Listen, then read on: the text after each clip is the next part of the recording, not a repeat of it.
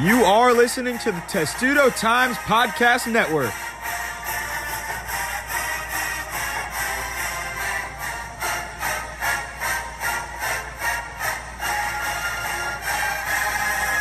Hey everyone, and welcome back to the Testudo Times Podcast. I'm Dylan Spilka, your host, alongside Lauren Roche and Sam Ostry. And Maryland football is 5-3 after beating Indiana last week during the homecoming game in College Park. Maryland came away with its fifth win of the season. It was a 38-5 win. So let's just get right into it. What are our initial thoughts from that win, considering that now Maryland is one win away from being bowl eligible? Yeah, I think it was a good win. The offense, it was a must win, really, given the schedule that's coming up. The offense played well, and it was encouraging to see Talia have another big game. He had 400 passing yards. That's the most he's had on the season, 400-plus passing yards. And so it was encouraging to see the offense play well again, the first time in really 3 weeks since that 3-game losing streak and that last win that they had before that against Kent State. I think the defense still had a lot of problems. Giving up 35 points to an Indiana team that was on their third-string quarterback is still very concerning and should be a concern moving forward. But nonetheless, it was a must-win game at home, homecoming weekend. They got it done. Another encouraging thing was the penalties. It was the lowest. I think they had 5 penalties in the game, which was the lowest they'd had since week 1 against West Virginia. So the fact that might be, they may be turning a corner in that area where discipline has been a huge problem. I think they were expected to, and they were favored by a little more than a field goal, but it was still a must-win game that they got done. Yeah, and I think going off that discipline point, we spoke earlier in the season about how that would eventually come to bite them because they were getting penalized even when they were on that 4-game winning streak. And maybe this is kind of those 3 games where they were really sloppy losses. It wasn't just like a couple of tough losses. There was a lot of self-inflicted wounds there. Perhaps seeing this more positive performance in terms of discipline against Indiana is a good a good sign for this Maryland team. And, it could be interesting. I think that something about Penn State is they're not too far behind Maryland when it comes to penalties this season. So I think that when you look at maybe if Maryland can limit those self-inflicted wounds going forward, there's a potential that they'll be able to at least keep up with some of these other teams who they face, even though they have some really tough opponents coming up. Right, and we talked about this, someone mentioned this before, but this was just a must-win for a Maryland team that was on a 3-game losing streak. They were giving up way too many points per game. They haven't given up under 30 points in 4 consecutive games. Their offense hadn't scored more than 20 points since the September 25th game against Kent State. But then again, when you look at where they are right now, it's been a roller coaster of a season. We started out the season they started out the season with a 4-0 record, and the best start since 2016. And then they dropped 3 straight, 3 pretty crushing losses. And then they get this win against Indiana. And even though Indiana's they're in the basement of the Big Ten East, and it was a game that Maryland definitely needed to have. So Maryland, now they're standing at 5-3 with 4 games left. At this point of the season, did we really expect them to be with a 5-3 record and 4 games to go to try to capture just 1 win? They really, realistically, if they win 1 out of the next 4 remaining games, that's a successful season. There's no other really way to look at it, considering they haven't been to a bowl game since 2016. But I think the real question is, start just looking back at the beginning of the year. Did we really expect them to be in this position where we are right now? I think we did, kind of, because we all expected all of our record predictions were around 5-7, 6-6, and that we knew they were going to be competing for that bowl spot, and we all agreed that. I think everyone does it. If they go to bowl game and win those 6 games, it's a successful season as they're still in the rebuilding growth phase of the program. So I think we did expect this, where 4 games, maybe not this early, where they would be this close to reach to that 6-win benchmark, but we did expect them to be in a position to have a game late in the season to get to those 6 wins. And my prediction before the season was 5-7. If I had to change it up right now, I would say it'll be 6-6. But yeah, I think we expected them to be right around this position at this point. Yeah, I agree, but I think that the way we thought they would get there or around here was a little bit different. I was actually looking back today at that predictions article that we had put out, that prediction story, and I think that it was both Dylan and I said that, Michigan State should be one that they'd be able to win. And I think like looking forward, that's definitely one of the tougher opponents on Maryland's schedule. And, Indiana wasn't even really in the conversation. So I think it just shows how much has changed throughout this season. I think it was more like maybe, beating Howard and Illinois and Kent State would really be like those first 3 staple wins, and then Rutgers. And that 5th win that we were all talking about was, Michigan State, maybe Minnesota. We saw Minnesota didn't necessarily go that way. So I think it's pretty promising for the program, despite maybe what people are viewing as success for this program, to be sitting at 5 wins at this point in the season before they're facing a team like, Michigan State or Penn State this upcoming weekend. That was that was kind of coming into the season, a game that I know at least the 3 of us were looking at as could be a potential, maybe game that Maryland could pull off depending on how, where they were at. So I think for, Coach Loxley and this program standing at 5-3 at this point is a success for the program in terms of this rebuilding. I mean, Loxley has spoken about this, time and time again, that he maybe wishes that some of that recruiting and some of the building that they're doing yielded immediate results, and it's not going to. You're not going to, it's really rare that you're going to go from losing nearly every game to going to a college football playoff, for example. But, for this team to be standing at 5-3, only to be 1 win away and still have from qualifying for a bowl game, having 4 games ahead, one of those being Rutgers, and even potentially maybe an upset somewhere. I guess you never know. So I think like looking at that, it's really promising for this program. And I think you can kind of feel that like when we were in availability earlier this week and Loxley was talking and some of the players were talking, to only have 1 win ahead of them now to qualify for a bowl, I think puts a little bit of extra drive and motivation maybe. Just it doesn't feel so far away where 2 games feels like a little bit more. You have to win 1 and then another to get somewhere. Now they already did kind of the first step. All they have to do is win 1 more and get there. So I think that this win did a lot for morale, and it was a must win, and it came at the right time for them to be able to have still, a few games to be able to show maybe that they can do it. So Maryland's taken a pretty interesting path to a 5-3 record. And you mentioned the predictions article that I'm pretty sure I completely forgot about up until this point that we ever did something like that. Haven't checked it over since I think we published. However, I mean, people are forgetting that Indiana was ranked at the beginning of the season. And it's crazy how much this season has just flipped on its head with Michigan State all of a sudden being projected in the college football playoff. I mean, that's one of the craziest things that happened in Big Ten recency, in like football wise. I mean, it's always Ohio State, and all of a sudden Michigan State's knocking on the door. And I could talk all day about how Kenneth Walker should be the Heisman this year, but I don't, he's probably not going to get it. But let's just get into this Maryland-Indiana game. Maryland coming out with a 3-point win. Probably shouldn't have been as close as it was at the end of the game, with Indiana storming back with 18 points in the 4th quarter and a bunch of it coming late. But Maryland did just enough. I mean, they scored 24 points in the second half to win the game. They scored the first 14 points of the game. And it seems like they were in control for the most part for the entire meeting with the Hoosiers. And I think that the one man we could start out with, Carlos Carriere. I mean, the senior wide receiver, 8 catches, 134 yards, 2 touchdowns, all of which are season highs. He had that spectacular 45-yard touchdown where he was sidestepping an Indiana defender. The explosive plays are back for Maryland, and Carlos Carriere was a big reason as to why that happened. Just looking at his performance specifically, just how unexpected was this breakout from Carriere? And did you guys personally know that he had that kind of explosiveness? Because we haven't seen much of him this year, so it's kind of hard to tell. Yeah, no, absolutely not. I don't think anyone could have, maybe the guys in the wide receiver room, but it would be very hard to predict that he would be the guy at this point in the season that would have a big game for them.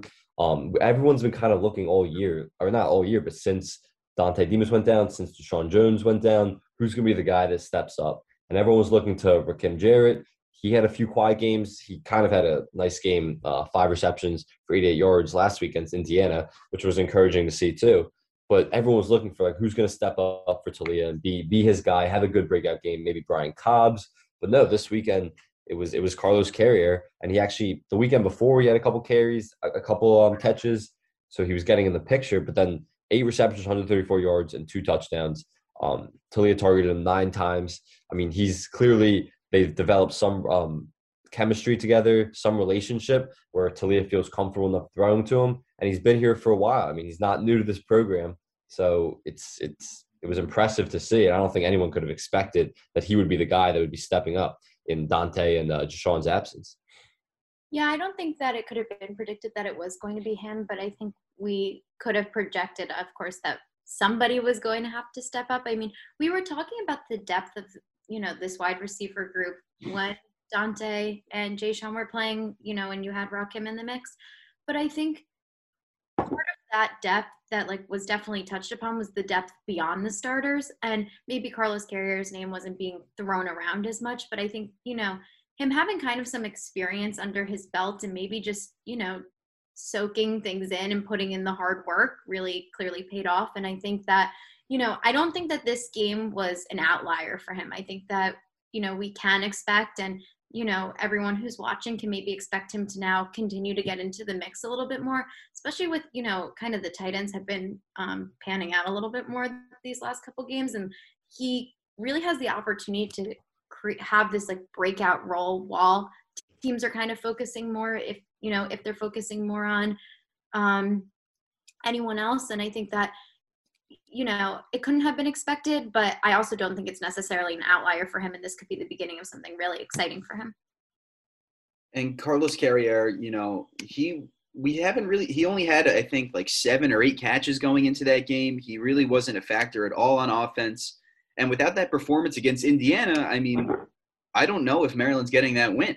So Carrier, obviously, with a huge breakout performance for the Terps, and he showed a lot of speed. He's 6'5". I mean, for the speed that he showed especially on that 45-yard touchdown, I mean, he was really doing a great job of getting into open space, and it looks like he's kind of cementing himself as a top 3 receiver on this team, and you see it on the depth chart now. So Carlos Carrier really stepping up big time for Maryland.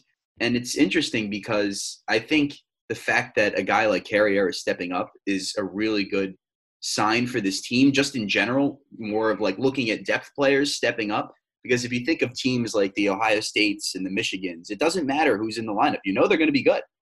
You need the depth players to kind of just step in and fill that role that a starter can assume.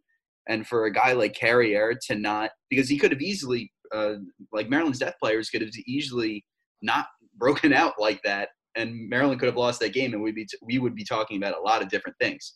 But for Carrier to break out with the opportunity that he was given, it's just going to push Maryland in a much better direction.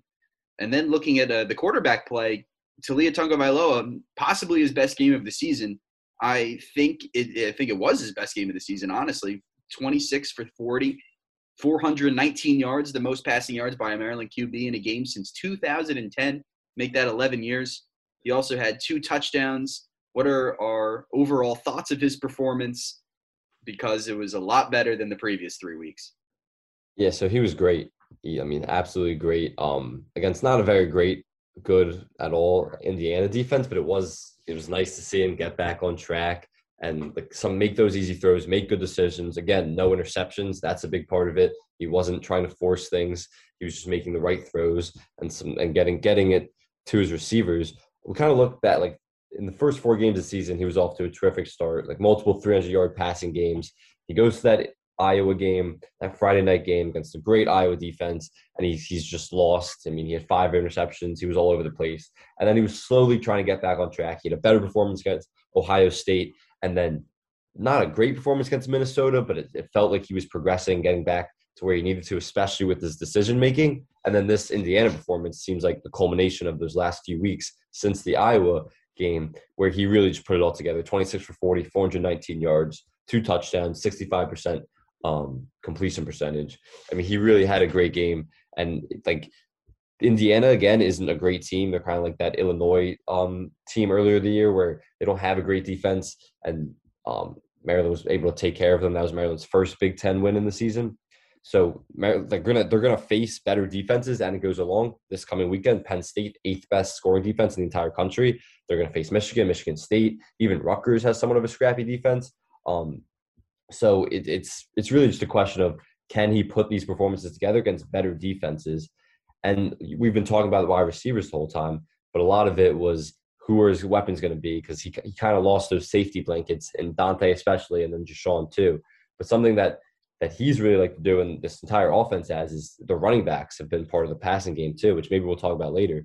Fleet Davis had 3 receptions for 64 yards and 1 long one for 45. So including the running backs as part of the passing game, where Talia has more people to rely on, that'll only help him moving forward too. Yeah, and I think it'll be interesting to see if this game gives him, or his performance against Indiana kind of gives him a little bit of a confidence boost. I think we've heard him talk about it a lot, that sometimes he gets into his head a little bit and, will kind of have a little bit of trouble having a short memory. And, he'll think about a play or think about something and it kind of lingers a little bit. So I wonder if having a performance like this, which is a career performance for him and a huge, like you were saying, most passing yards by a quarterback in Maryland since 2010. So a huge win for the program as well. I wonder if that kind of confidence boost will kind of help him, continue to perform in a way that's like very, the good decision making that, we've definitely seen improve since last season and all of that. And I wonder if it will kind of serve as not quite a turning point for him, but like a little bit of a reset after those 3 games where he really just wasn't able to, get as much going as he was earlier in the season. And these opponents that he's going to, face next, Sam, you were touching upon it, really tough defenses coming up. But maybe having that Indiana performance is a way for him to kind of go in already and feel, come in with a little bit of momentum, at least from this last game, and be able, coming off a 400 plus passing yard game, it's not a bad way to go into a game against Penn State. So I think hopefully he's probably thinking about, how this can shift and carry forward. And, with Carlos Carrier having a performance like he did and kind of watching some of the other players break out, it definitely helps with, having a few games under his belt without Dante Demison, without having Jay Sean in, kind of, it seems he's kind of like fitting into this new offense again and getting used to it, which is definitely, something that will come in handy going forward. What has visibly changed with the offense over the last since the beginning of the losing streak, dating back all the way to that very hyped up number 5 Iowa game back in College Park that we remember so dearly. It's the explosiveness of this Maryland offense. And it seems that the way that the offense is now running through Tagovailoa, it seems that they figured out how to use their explosive receivers that they've been kind of mixing and matching. And now you've got a Marcus Fleming who had 4 catches for 70 yards against Indiana. Rakim Jarrett was doing his thing for 5 catches and 88 yards. Even Brian Cobbs had 1 catch for 19 yards. I think they're just doing a much better job of taking a little more deep shots. I think that's something that they kind of struggled with during the 3-game losing streak, just a tendency to kind of hold back and not fire away first. But in the last game against Indiana, Maryland had 3+ catches from wide receivers go for 38 or more yards. And then, Sam, you already mentioned it with Fleet Davis and Chalin Famatau. They both had long receptions as well that went for over 30 yards, I believe. So there's just a lot more explosiveness with this offense. And obviously Tagovailoa's performance was just about as good as it can get. So that being said, I don't want to, and I know I'm sure you guys agree, I don't want to overreact too much to a win against Indiana, because we know that Talia can perform really well against bad teams. And this offense, when they start clicking against bad teams, I mean, the sky's the limit for them. Well, they're not at the complete bottom of the Big Ten, especially the Big Ten East. They're definitely towards it. So when they're beating bad teams, it's really more about, all right, what can he do against teams at the top of the Big Ten or in the middle of the Big Ten? And that's what it comes down to. And that's really what we're going to find out in the next 3 weeks. It's a very good point, Sam. I would say that I agree with that. I think it's important not to overreact to what Maryland did against Indiana. I mean, they are at the bottom of the Big Ten East. So it's really just going to be – because every time that Maryland faces a pretty poor team, it seems that the offense is doing really well, except I think the outliers, that Illinois game on the road. But then when Maryland's facing a Big Ten team this season, all of a sudden the offense goes quiet. So I think these upcoming games especially against Penn State, is going to be very indicative of how Tagovailoa is going to perform against the teams like Michigan State and Michigan, even though those are 2 of the top defenses in the Big Ten.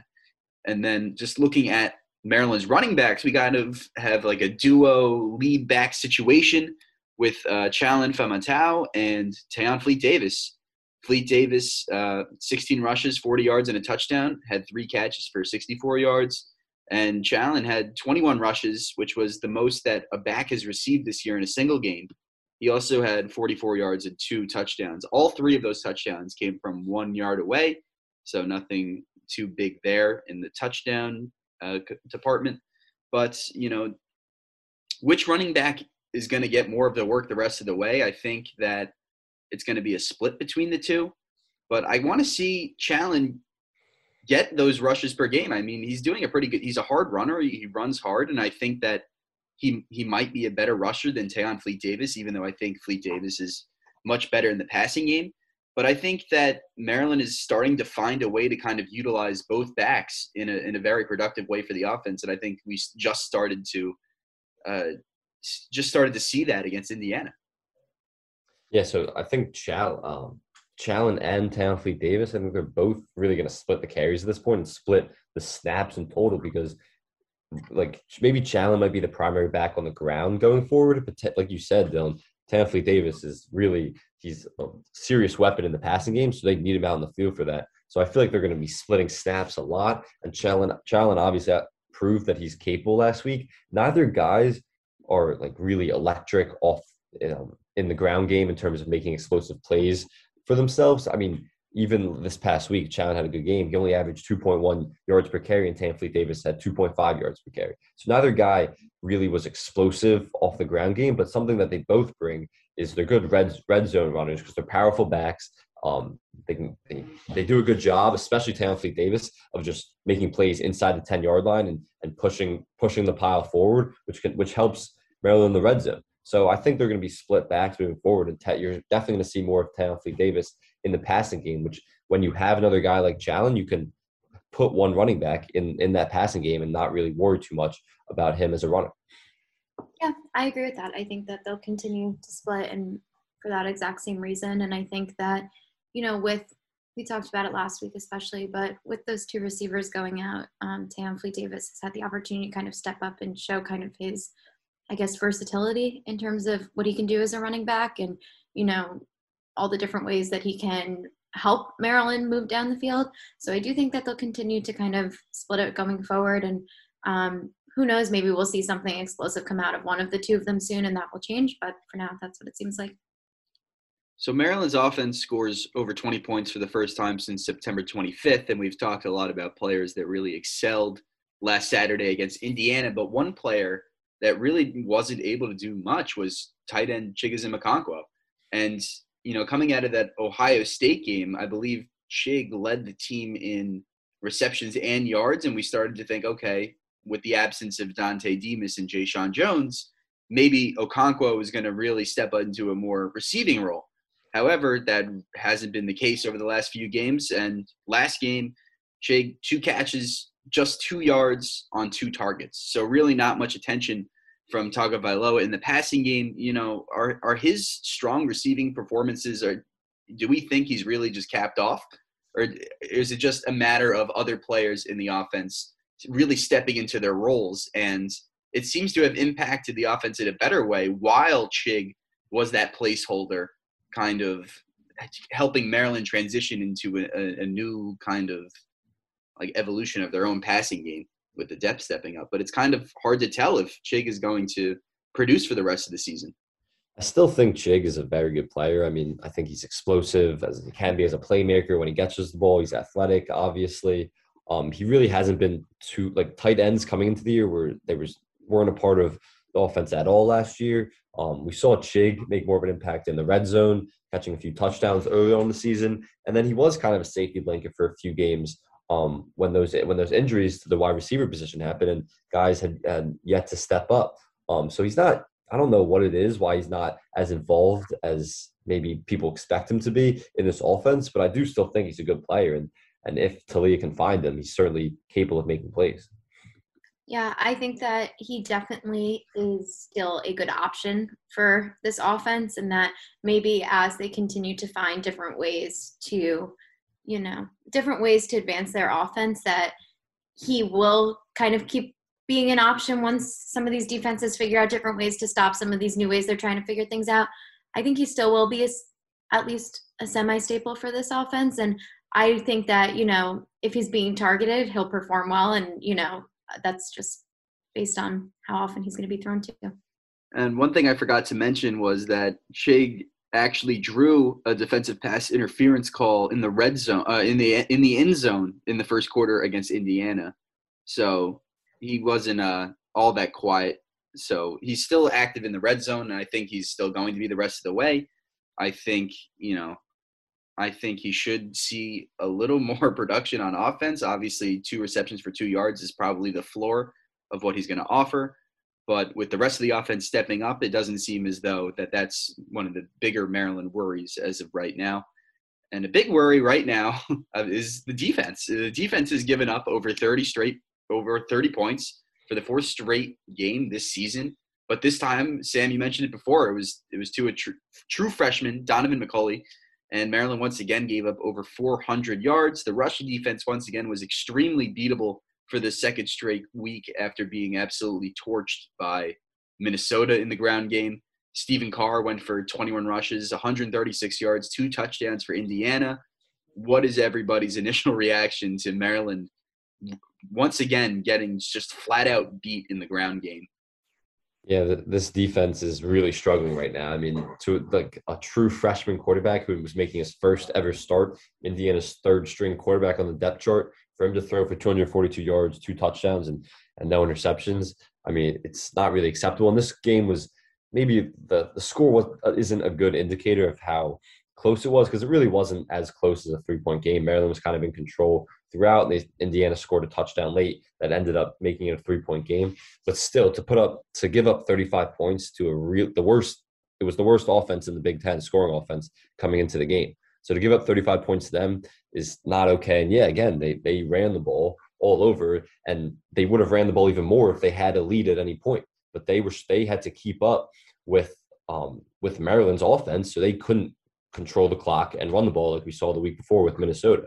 But overall, they had 42 carries for 204 yards and averaged just about 5 yards a carry.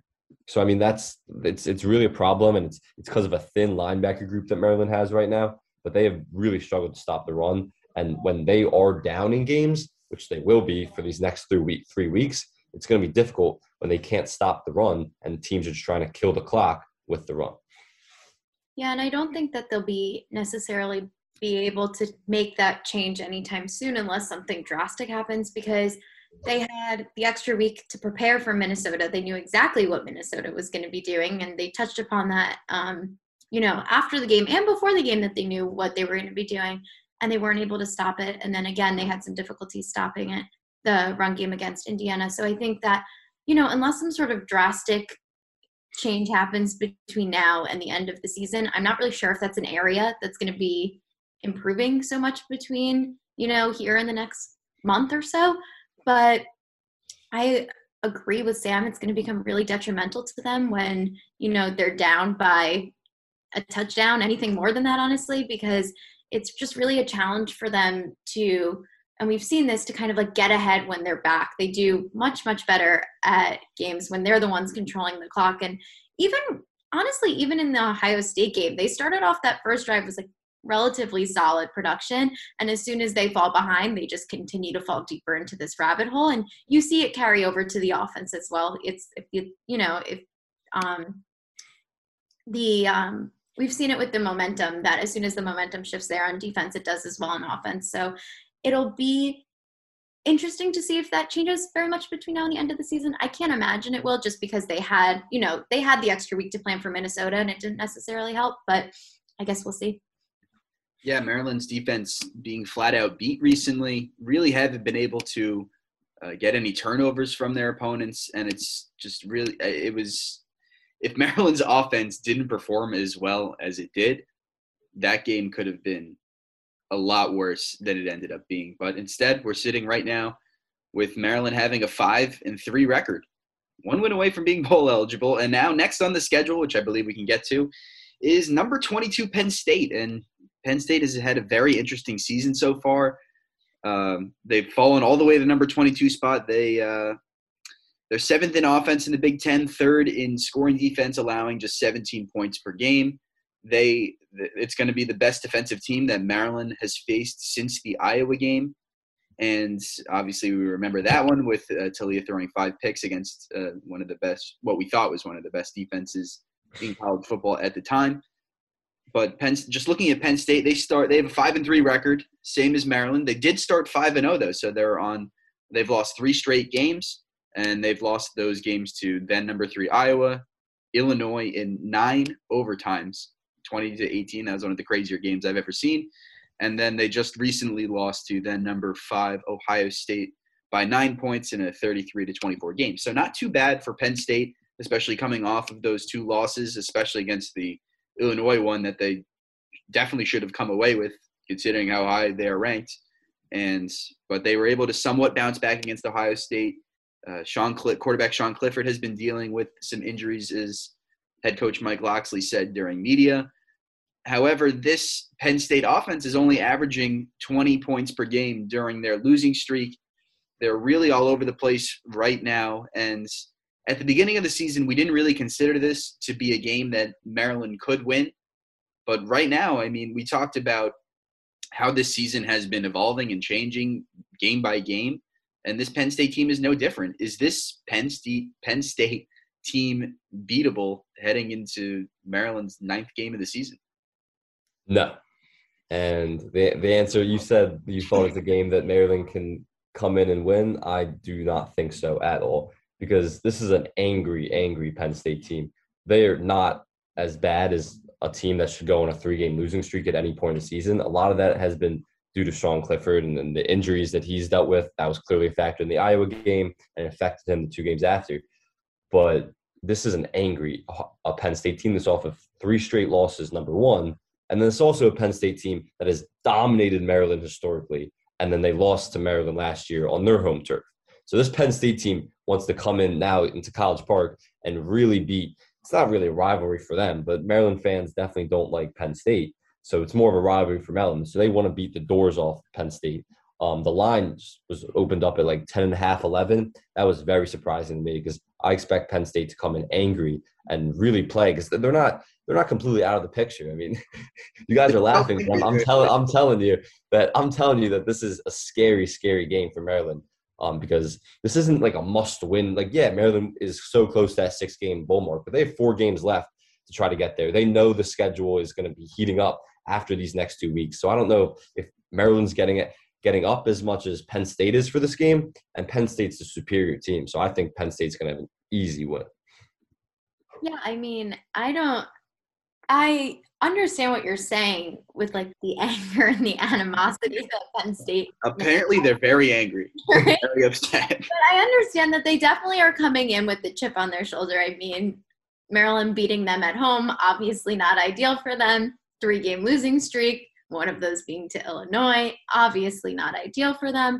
But I do think that it's interesting I don't know. I don't necessarily think Maryland's going to win, but I do think that, that there is a chance that maybe this game could be a little bit more exciting than maybe people thought 3 weeks ago, I guess. And obviously we talked about not reading in too much to the win against Indiana for Maryland's win against Indiana. But, maybe getting to that 5th win, no matter who it was over, gives Maryland a little bit of an extra push to be like, well, wouldn't it be easier if they, maybe they're thinking it would be easier if they kind of achieve that now instead of waiting until the last game of the season where they play Rutgers and they have to deal with that. I don't think that's necessarily enough for them to pull out a win, but I think that there's an interesting perspective. The unique thing about this game is when they hosted Iowa, it was very reminiscent of that Penn State game that was here a few years ago that didn't go well in Maryland's favor.